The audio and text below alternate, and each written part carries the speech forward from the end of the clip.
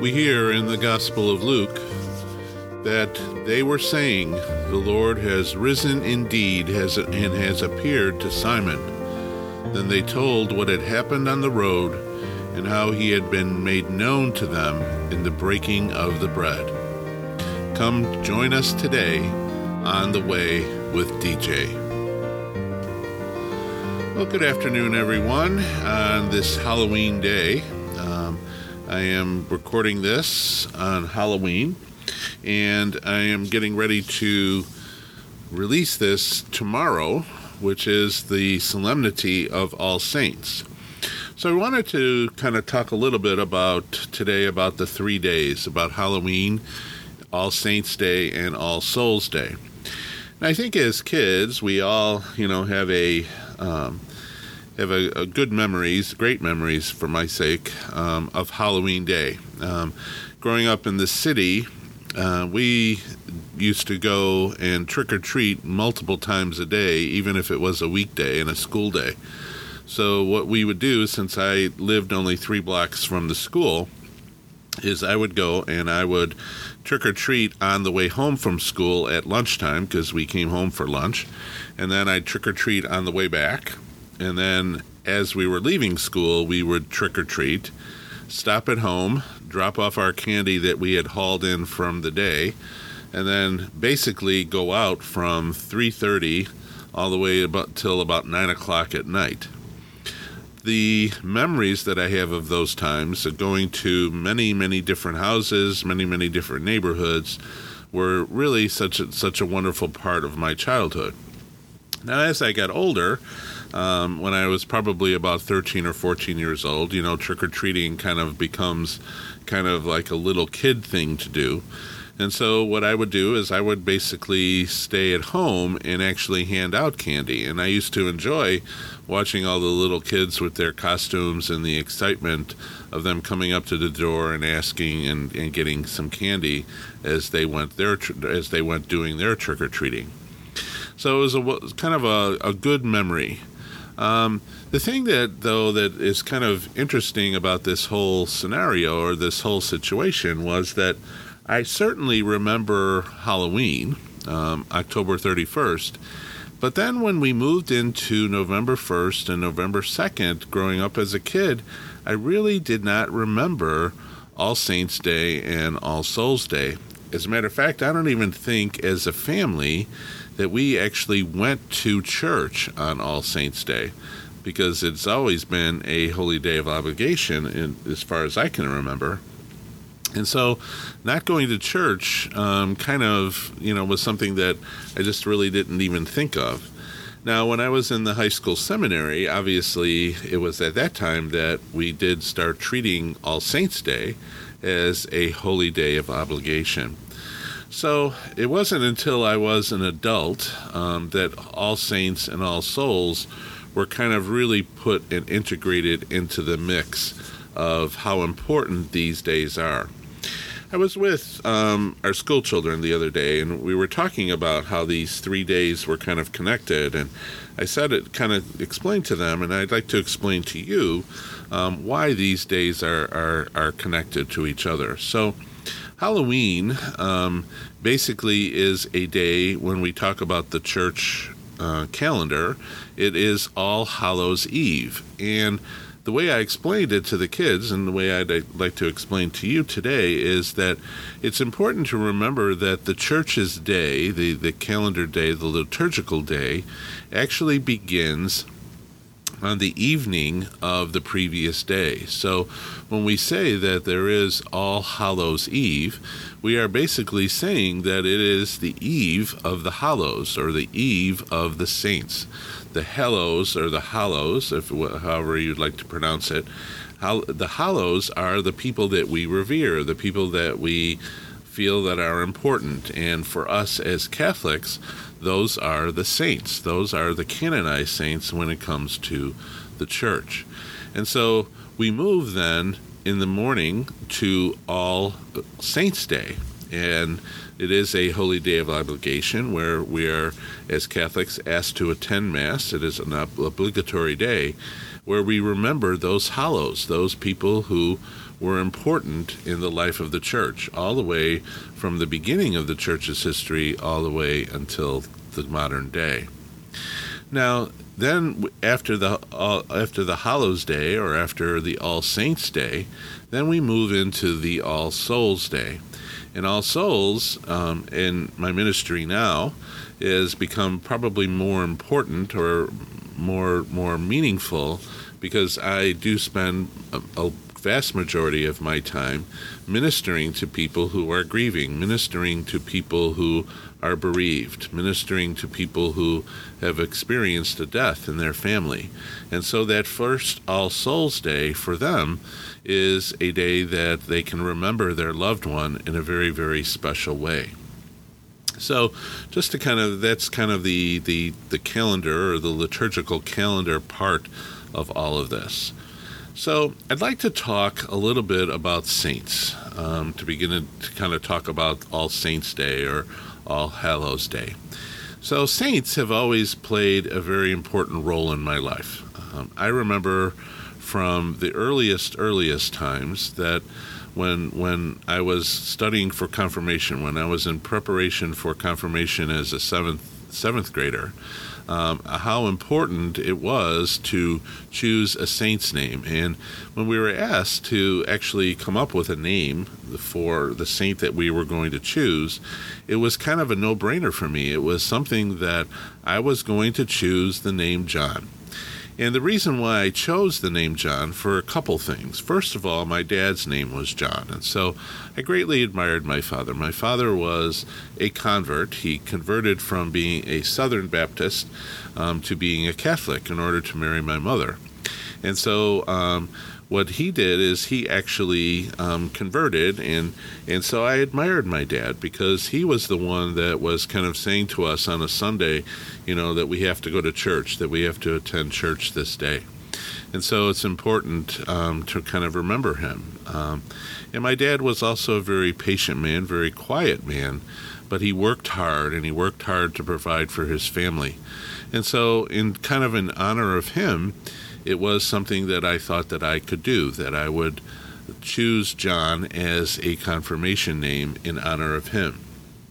But the other main reason why I chose John, and this kind of goes a little bit more to the religious or the faith part of it, is that I was always intrigued by St. John the Apostle. St. John the Apostle was someone who, in the Gospels it does say, that is the disciple whom Jesus loved. And nowhere else does it say anything about any of the other disciples, that disciple is someone that he loved. And not that he loved John more than he loved anyone else, or more than he loved Peter, or more than he loved Andrew, or any of the other apostles.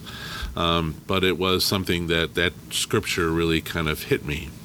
And it also, St. John was also the only apostle that had the courage to go and sit at the foot of the cross as Jesus was being crucified. And so I remember that exchange that goes in the gospel passage where, Jesus says to Mary, "Woman, behold your son." And he goes and he says to John, "Man, behold your mother." And so he was actually entrusting the care of Mary to St. John. And Mary has always been an important part of my life.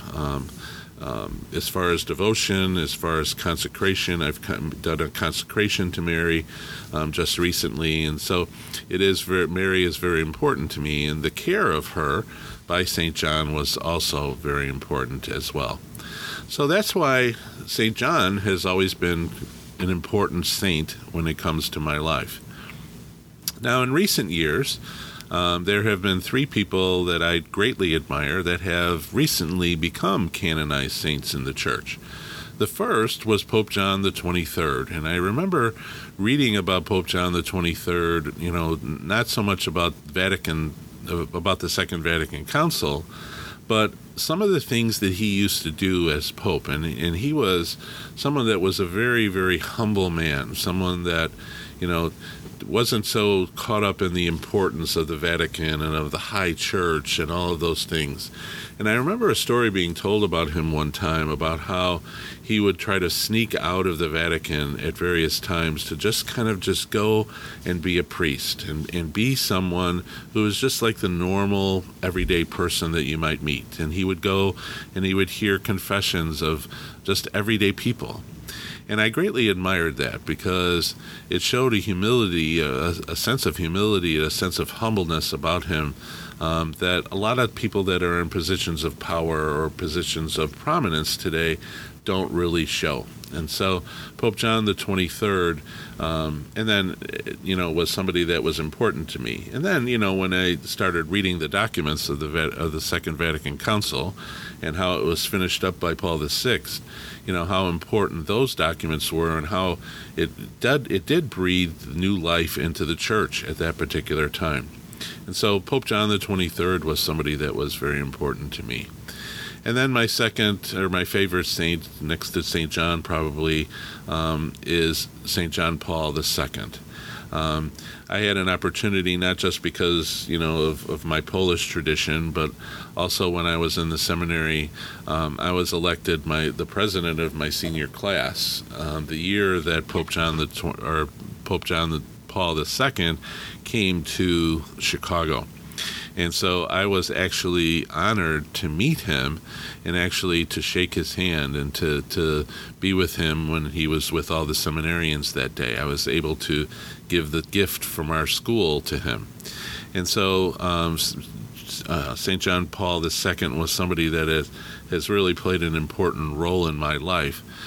Somebody that I followed, somebody that I was able to see at the beginning of his pontificate when he was a very young man and just recently elected Pope and all those different types of things. And then I was able also to be with St. John Paul II at the end of his pontificate when I took a group of students in 2002 to Toronto to the World Youth Day, and kind of see how his life had kind of gone from, this vibrant and rigorous man until, this man who had aged, and the man who had survived an assassination, and who had, aged with disease and all the other things that happen to us as we age. And so it was very interesting to see him and to kind of be with him at the beginning of his pontificate and then at the end as well. So I really do think that Pope John Paul II was a great. I hope that one day he is recognized as a doctor of the church and so on. So he was somebody that was very important to me as well. And then the last person was Mother Teresa of Calcutta. The work that she did with the poor and the people that she ministered to was something that I greatly admired.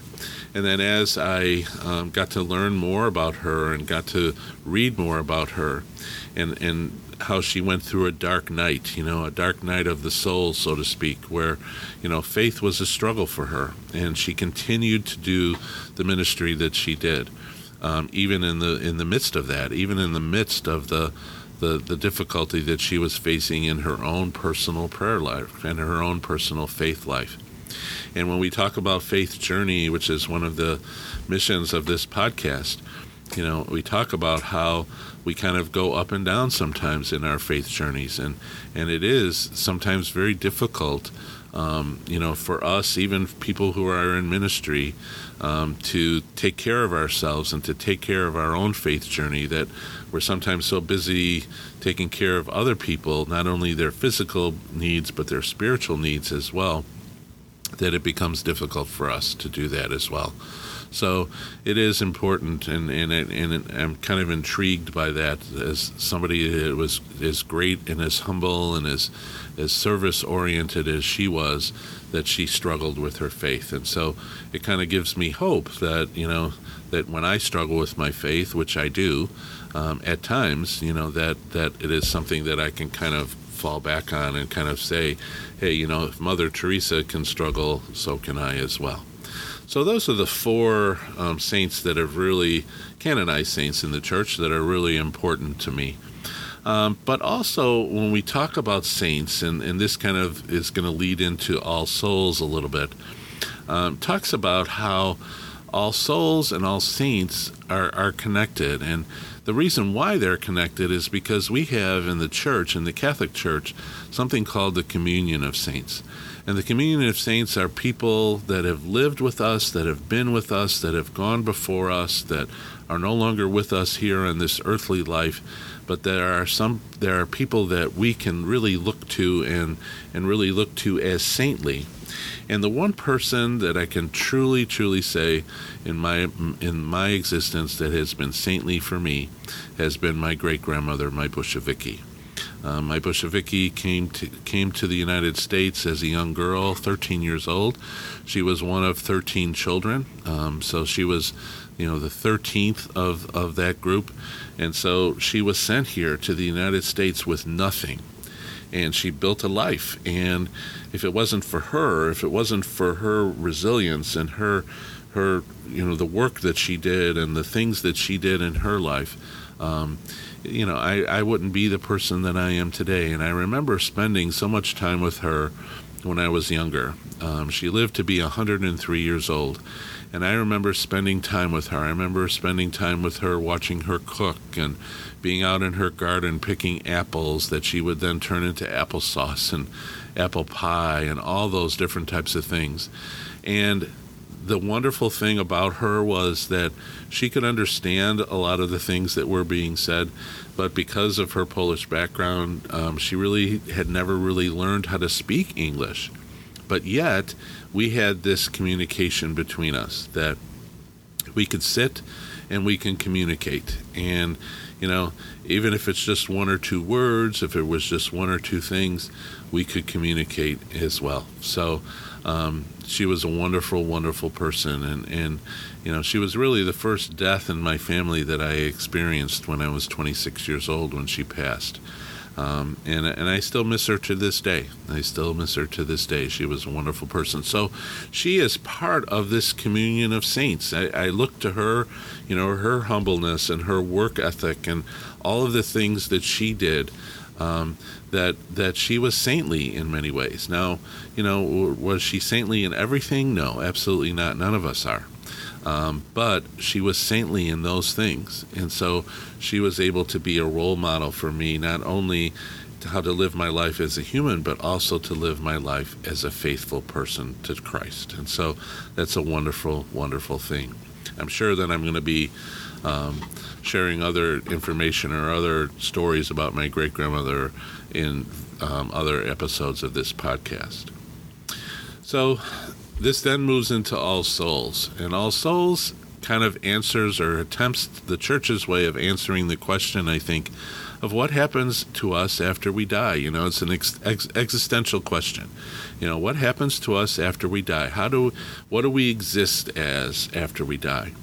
And so the church does kind of have this sense of place, this sense of place that, that originated all the way from Plato, actually, but it's an idea of, we go to a place, we live in a place, we live in the earth, we live in the form of the earth and the form of interacting with people and things like that. Well, what happens to us after we die? Well, the church has come up with this sense of place. And so it has these three places. It has heaven, and it has purgatory, and it has hell. And so we have heaven, which is, in my estimation, the perfection of being with God, of being cleansed, of being with Him forever. We have purgatory, where, the church teaches about purgatory is that there's a place that we go to that we need to be cleansed, that we need to be in the best form possible in order to meet our Maker, in order to meet God. And so our time in purgatory is spent being cleansed of all of the things in the course of our earthly life that we did wrong. So our time in purgatory for all of us can be different. But also to kind of, again, mention the fact that when we talk about purgatory and we talk about time, God's time is not our time. And so we have to remember that even though, we we might think, well, people spend years in purgatory, or people spend many, many days in purgatory, and so on. Well, when we talk about God, maybe the time in purgatory is not as long, because there are all these people that have been praying for the souls in purgatory. And it is also a time for when maybe God says, okay, God's time is not our time, and we have been cleansed of everything that we need. So that's the purgatory. And purgatory, I always say, it's not the whole idea of, okay, well, there's this trap door underneath us, and all of a sudden God's going to decide to pull that trap door, and we're going to go to the third place, hell. But that is not the case. A lot of people have this idea that it's kind of like an in-between place, but it is not. It is a place where we've already attained the joy of heaven, but we just have to be in the most perfect state when we get there. So when we meet God and when we're together with God, we can truly, truly enjoy that perfection. And then there is the third place. There is the third place of hell. And the condemnation and the loneliness and all of the things that go along with whatever our version of hell is real. And I think people today, in general, have kind of dismiss the idea of hell, that we talk about God's mercy, and we talk about how God is always merciful and he's always going to forgive us all of our sins. And yes, that is true, but a lot of times in our life, we spend a lot of our life turning away from God, turning away from what God wants from us. And that is something that we should not do. We should not turn away from God. We should not turn away from the love and the mercy of God. And so we have to realize that when we do that, and especially when we do that when we're close to death, that we're kind of playing with fire a little bit, so to speak. Not to be ironic, but that is the case, is that, we're kind of playing with fire. We're kind of playing with the idea that if we do turn away from God, there is the possibility of hell for us. And, just like we can't conceive of the possibility of the perfection of heaven, I think, the torture and the condemnation that we face without having God in our life in the throes of hell is even worse. So it's very even difficult to even kind of describe what hell would be like. But I kind of think of it as, if you think of the worst thing that can happen to you, and that worst thing happens to you over and over and over and over again for all eternity, that is really something that is really, really difficult to grasp and to put your head around sometimes. So, aside from all of this then, happiness comes, I think, from being close to God. Whether we're in this world or we're in the next. That is where, as human beings, we can be truly happy. And so we need to have a good relationship with God. We need to have a relationship with God where we are close to Him at every moment of the day. And we need to keep trying over and over and over again to cultivate that relationship. And we do that through prayer. We do that through loving other people. We do that through worship. We do that through, as Catholics, for coming to Mass.